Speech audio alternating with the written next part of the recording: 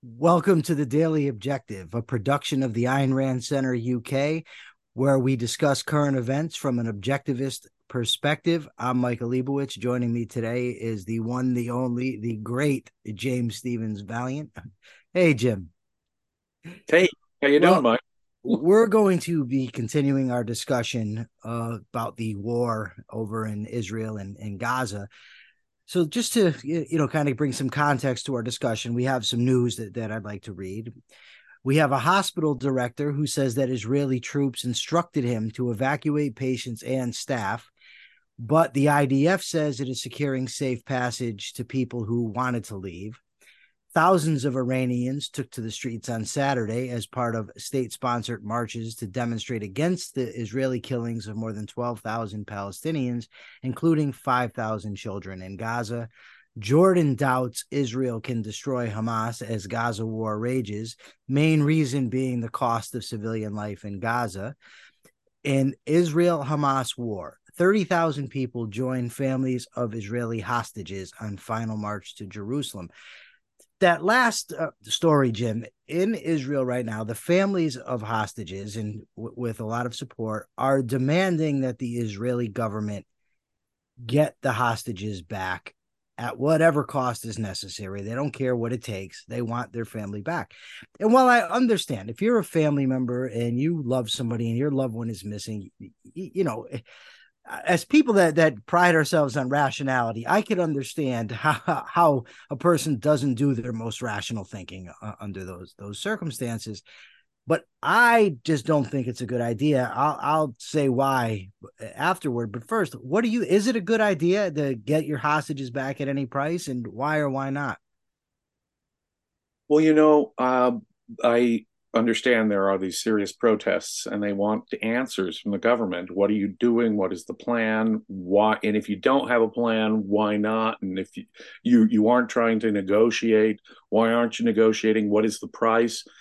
You know, I heard an interview with family. They've been doing interviews on the American media over the last few days from victims of hostages, and there are only over 200 hostages still there. And just the other day, they found two of the female hostages dead when they were starting to go into the tunnels. So two of them are dead now. Whether that was from Hamas or from the Israeli IDF attack is not clear to me, but it really doesn't matter. And maybe the most eloquent thing that was said by these family members that struck me was, what price can you place on a human life? What price can you place on a human life? And of course, the implication that he was giving was that we should be able to pay any price, billions, whatever it takes, give Hamas whatever it wants, because every human life is an irreplaceable value. And yes, every human life is an irreplaceable value. But I would ask the same question with the same words he used, only with an exactly opposite point. What price can we place on a human life? They are infinitely valuable. They are irreplaceable values. There is no price that can or should or could be paid. And once you pay the price, it pays to take hostages. To pay the price is to make it pay, to make it profitable. If Now I'm going to use the most extreme example that I can find, and I hope I can do this without being emotional. My wife of almost 27 years now is the most important human being in my life for obvious reasons. Were she were she a hostage by Hamas right now? I cannot tell you the emotional state I would be in. I would be a wreck and I would not be able to do these broadcasts probably. But I hope that I would have the conceptual faculty to know that by saying pay the price to get her released, I would be ensuring, guaranteeing future hostages be taken. How many more hostages in the future are it worth? Because that's the price, my friend. The guy who was the family member who said, what price can we place on a human life? Not a single other human life. It's not worth another hostage, is it? It's not worth hostages again and again. The Hamas leader said after October 7th, that October 7th will happen again and again and again until Israel is no more. So if we make hostage taking pay, if we make it profitable, If we give in to their demands at all and negotiate for hostages, we are guaranteeing more hostages be taken. So these victims of the families that have had family members taken, they have to realize that the cost would be more hostages, more people like them. Now, are they willing to confront that reality of what they're going through, multiplied an indefinite number of times into the future as the price? So I agree with him in a sense, and I ask that family member, as much as my heart actually does bleed for him right now, because I try to put myself exactly in his position empathetically. And I would have to think to myself, yeah, each life is priceless. There is no price. Therefore, no negotiation can equal the price, and certainly the price of more hostages, of more babies put into ovens and burnt alive, more women raped to death, more civilians slaughtered. If that's the price, no, no. Because what is the value of those future hostages' lives? What price can we put on those? What price can we put on those? Because if we pay, we make it pay. So morally, it is unspeakable to negotiate with hostages in these circumstances. Hamas could release the hostages tomorrow. They could release the hostages tomorrow, and that would end all this. But is it so? Putting the focus on the Israeli government is absolutely morally wrong. The focus must be entirely on Hamas.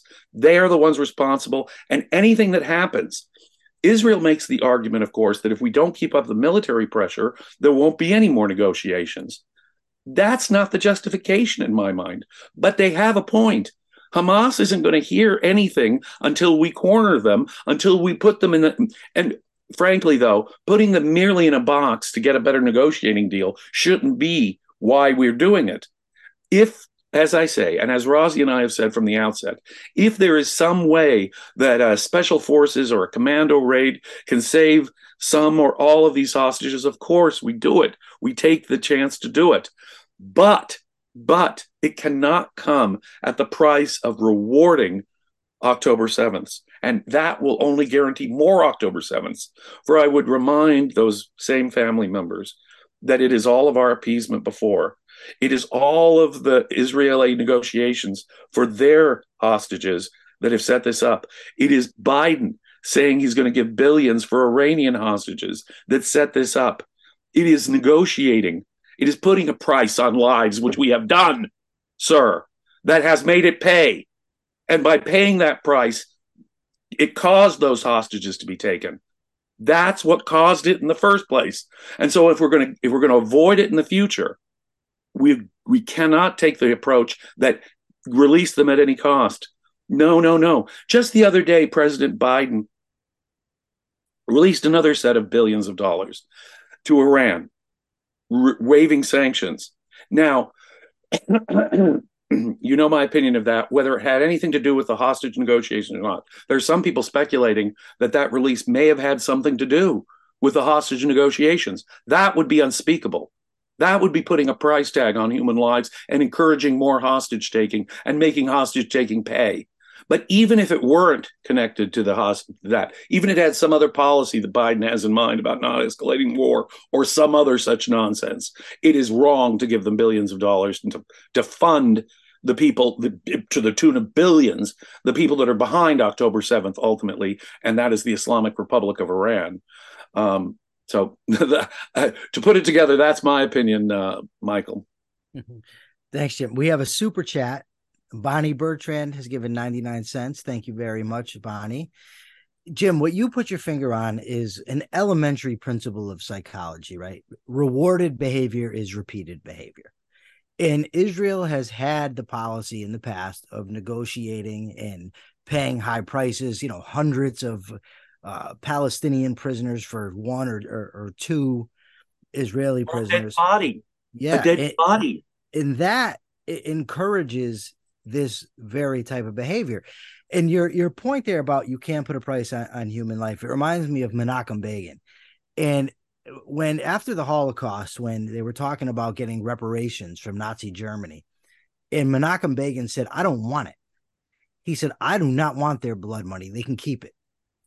And that's kind of what this reminds me of. It's that, if as cold as it is to say, and maybe I don't think it's cold. I think it's rational. And if I were in the predicament, I'd probably think differently because fear does crazy things to people.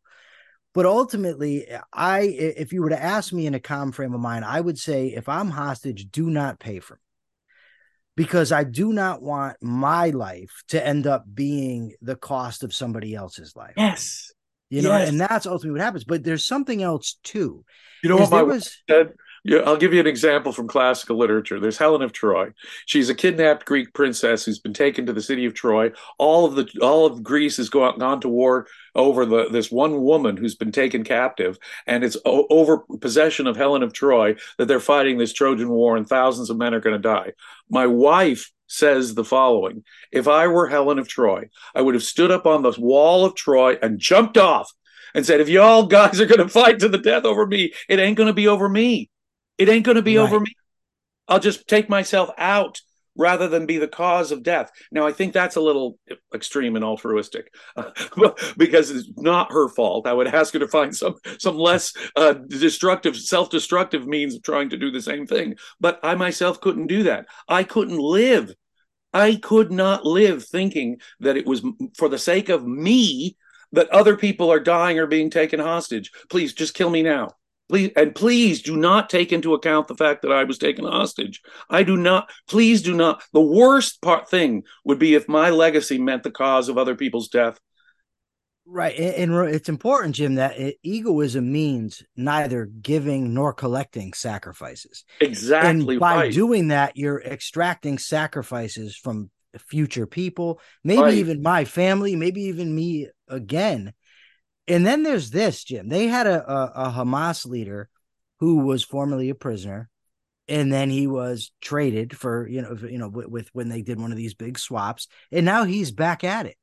I can't remember the guy's name, but nonetheless, he's back at it. And you always risk that when you start trading, for instance, hostage for hostage, or I mean, I shouldn't even call them hostages, prisoners for hostages. You Now know, you're putting people back onto the battlefield. Hold on one second. We have another super chat. Gail Parker is in for $1.99. Thank you very much, Gail. Go ahead, Jim. when it comes to, I was in law enforcement for almost 18 years, and there are times when you do negotiate, and it is vital. And if you're negotiating with just one guy in there, and you're trying to get him out and rescue hostages, and you really can rescue the hostages in there, and then take him out completely, put him in prison or take him out completely, of course it makes perfect sense. But you notice what needs to happen. You need to violate the deal you strike. If you strike a deal with these people, it becomes imperative, if you even manage to get the hostages out, that you violate the agreement. Because you can't set up the future incentive. You got to take out, neutralize the threat. It is far more important to neutralize the threat of the hostage takers than any particular hostage. And I hope, as a hostage or as the close family member of a hostage, I would have that approach, because that's the only rational approach. As you say, it could be me, it could be some other family member, it could be, you know, who knows who it could be. So the point is that you can't think, you got to think conceptually, and you've got to think long range. And that's exactly what emotions, these strong emotions, tend to blur. People think, of course, well, if it was my kid, if it was my spouse, if it was my mom, of course, you'd be very emotional. But you got to direct the emotions to the right culprit, and direct the emotions to the long term and what caused us to get here in the first place. You've got to think conceptually. Going to your back to your law enforcement background as a prosecutor, there's a reason people can't be a judge in their own case. Right. Right. Vital. Right. Absolutely vital. And that's why you don't have the families of hostages making these decisions, because obviously they Yes. want their people back. We have Jason Sure. Adams in for a super chat with a $1.99. Thank you so much, Jason. We really appreciate your contribution and all the contributions. Now, you and I were talking previously about the relevance of history. in relation to Israel's right to exist. And while I agree with you that the primary justification for a government is the rationality of the government, the basis upon which it stands, whether it's protecting individual rights. And in that regard, the state of Israel is head and shoulders above the rest in the Middle East. But I do think that history is relevant for this reason, because if you go back and you see the founding of the Jewish state and what has happened since then, in every step along the way, first, the Arabs, they could have had their own state. They didn't want it. They attacked the Jews. There's an armistice. Then they they nationalized the Suez Canal. They lose another war. They want to negotiate again. Lose another war. You negotiate. Then they attack them on Yom Kippur, and then a couple intifadas, terrorist attacks. The people with whom Israel is negotiating have demonstrated they're not good faith actors for more than at least, probably longer, but at least 70 years, right? Yeah, 70 years now. And if you've got 70 years of evidence with people that say they do not want you to exist, you should not exist, you can't negotiate with them. And making these types of trades only encourages them to keep behaving that way. Do you remember Iran's analogy about negotiating with the thief over the spoons? See, yes, you've given up the principle. With the yes. You've given up the. So now next week when he comes back in for the knives and forks of the silver, then what do you tell him? Well, let's negotiate over. You're in a constant losing position. You've lost the minute you negotiate with it. So long as Hamas and Hezbollah refuse to acknowledge, they could have had peace, as you pointed out, again and again and again, but because they insist Israel must be destroyed. They have refused peace. They've refused multi-state solutions. They've refused having their own state. They've refused any kind of peaceful negotiation. They won't even come to even when they come close. Yasser Arafat under Clinton came that close. And Yasser Arafat said, no, we're out of here because Israel should be totally wiped off the face of the earth. So in the face of that, so long as they refuse to acknowledge Israel's right to exist, Israel morally cannot negotiate with them. It would be suicidal. It is slow motion self-destruction. Frankly, so long as Iran refuses to recognize America's right to exist, our negotiations, even back channel negotiations to get a nuclear arms deal with Iran, are immoral. You cannot negotiate with someone who calls for your destruction. And then when you look at their behavior, I mean, look at what just happened on October 7th. Look at all the attacks that Iran has had on American interests. Dozens, just in the last couple of weeks, of attacks on American bases. Now, should those bases be there? That's another question. But so long as the bases are there, we've had now dozens and dozens of attacks by Iranian proxies. And here we are. Oh, well, we got to can't irritate Iran. We've got to continue negotiating with Iran. What? So long as they want us destroyed, so long as they're part of this coordinated attack on Israel, on American interests in the area, it's suicide. It is slow motion surrender. You make a good point about whether the bases should be there or not. They're attacked, and so they're attacked, and we have to deal with that, right? You can't just say, well, we'll just let it go because they shouldn't have been there. I agree they shouldn't have been there. And it reminds me of, on Twitter the other day, there was a post about bin Laden's letter. And Dave Smith, the guy who put it out, the prominent libertarian, he says, look, bin Laden is telling us why he did this. And I posted, well, wait a second. Why are we taking a mass murderer's word for it? And my point is, I'm not saying there couldn't be a valid gripe that this guy uttered. I'm saying I don't accept it coming from him. I don't care what he says. And it's the same principle. If there's an American base and we want to discuss it about maybe we should change our foreign policy, it's one thing. But I'm not going to say it's then okay for somebody else to kill Americans. Right. No, it's not okay to do October 7th, whatever your gripe is, anyway. Right. And it's not that's okay. My point. And well, there's lots to say about that letter and how it could cause young people to have look, my friends, if bin Laden's letter is now having you to an existential crisis, you haven't done much thinking on this subject at all. You have been brain dead on this entire topic if you're having an existential crisis because you find Osama bin Laden's justification somehow a basis. The existence of Israel is not a justification for the genocide that Osama bin Laden was calling for, is it? Nor And to say that that he was defending against oppression when he calls for Sharia law, which is the very definition of theocratic totalitarian oppression, is to totally not understand what's going on here. No, these people are savage, primitive, racist barbarians, and they are the oppressors. Israel represents the lack of oppression in the area. It's where Muslims actually have some rights, as opposed to living in the cornered little ghettos where Jews and Christians are allowed to live in Islamic states. Right. I thought of a saying that Jews have. It's from, I think, Abba Eban about the Palestinians and negotiations, where he says they never miss an opportunity to miss an opportunity. Right. And there's been opportunity after opportunity that they don't take. But my fear is here, Jim, and this goes, people talk about being oppressive. My fear is that the Israeli state may not have the tenacity to eradicate Hamas. And it goes to this story that we have here where Jordan doubts that Israel can destroy Hamas because of the cost of civilian life in Gaza. And look, I've said it. I've said it on this very station. Civilian casualties should be avoided as best as possible while achieving your goal of eradicating Hamas. But the key there is when possible.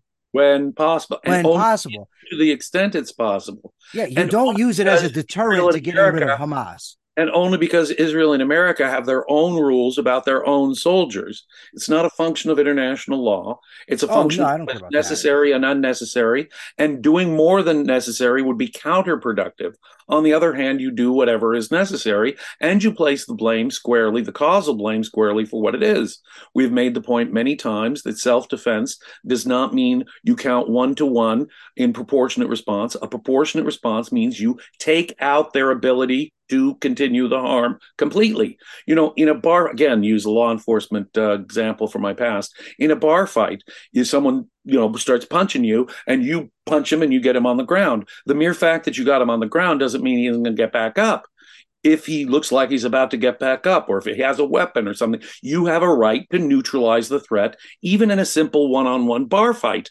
When it comes to self-defense, the same principle surely must apply when it comes to international self-defense. No, you have a right to neutralize the threat. It is not impossible, Your Majesty, King of Jordan. It is not an intractable problem, except for the fact that there's this public opinion out there, this worldwide opinion that hates Israel, and that Israel is probably, it's already started buckling to, but it's probably going to completely buckle to. And that's the kind of smiling thing that, the Arab nations are having. Israel can't do it because we've got the politically cornered, is in effect what he says. Right. Now that's disgusting right there. And I have to cite Golda Meir. I'd rather be alive and unpopular, to paraphrase Golda Meir, than dead and popular. Right. And, this is a pet peeve of mine. So if I overdo it, let me know. But these libertarians that are going against Israel, are driving me crazy. And I was thinking about this morning. You cannot be for liberty and say that self-defense isn't an absolute right, because you can't be free if you don't have the right to defend yourself against an attack. These libertarians are insane. They will defend, for example, Native American rights in the sense that as if they had Lockean property rights throughout North America before Columbus got here, and therefore they had these sacred rights to the land and so forth. Similarly, with Arabs, they'll do the same thing. And they'll end up, what's amazing to me is that libertarians will end up by defending the most medieval, anti-capitalist, anti-liberal, anti-individualist, anti-reason, non-Lockean, anti-Lockean perspectives on government. So the most theocratically oppressive totalitarian states are in effect being defended by our libertarians here in the West. Now think about that. Name of liberty, they're defending theocratic totalitarianism, which is precisely what they're doing. Only they don't see it that way. They see Israel as the oppression because of our foreign aid, and they're some kind of colonizers, and what they want to do is pull the plug on any kind of American foreign aid and American interests abroad without any conception of what is actually in favor, what's supporting liberty, because actually, of course, civilization is the only support for liberty. Libertarian idiots out there, You're never going to get a liberal libertarian society that's based on some kind of primitive tribal savagery, which is what you all think you can do. And I'm tired of it from that wing of, because once you've got the big tent that's open to Christian theocrats and Islamic theocrats, which is the big tent of the Libertarian Party, you've just utterly destroyed any rational case for liberty or liberalism. That's my thought on it. That's my thought on it as well, Jim. I'm right there with you. I will say, it's not everybody that identifies as a libertarian. Oh no, that's true. That does that. Again. I mean, I am going to venture a guess that the great Ludwig von Mises, for instance, would not be supporting Hamas. Regardless of the Mises Institute have stolen his name. And a man who was not an anarchist, a man who was not a religious conservative, and a man who would certainly be on the right side here, in my view, is that organization has completely corrupted his tradition. To compare, when you want to compare it, the Ayn Rand Institute has done a far better job of being true to Ayn Rand's own ideas. And to see the two most consistent advocates of laissez-faire capitalism in the 20th century, and you see one being Ayn Rand is misunderstood, as we were making the point earlier, by many people who call themselves objectivists. But all these people who use this Mises.org thing and use it to defend ideas Mises would have, that is still more perverse in my mind. So there you are, Michael. Again, my take on it. Yeah, and look at it this way, Jim. We're just about done with the show, and you and I haven't disagreed even once. No reason for all caps at all. I hate to disappoint the audience. Sorry, folks. I will manage to come up with a disagreement with Michael next time. Yes, we will definitely have to think of one. Well, Jim, do you have any closing thoughts before we go? No, it is a rough topic, and I do understand the psychology and the emotions of the victims here involved, but they have to think conceptually and long run. They have to understand why the hostages were taken in the first place, and they cannot allow themselves to be part of a process that would encourage and make it pay for people to take more hostages in the future. Well said. Thank you very much. Daniel, do we have any announcements that I need to make before we wrap this up? No announcements well, we actually do have one. In about 3 minutes, we have the ARC UK Philosophy Forum, but that's only for ARC UK Platinum members. I'll be there. If you want to engage in philosophical discussion with me, you have to be a paid subscriber to Ayn Rand Center UK. So, for the value of talking philosophy with me. So I might show up just to argue with you. Exactly, so we can get an argument today. Thanks, guys. And audience, thank you very much for joining us. Be well.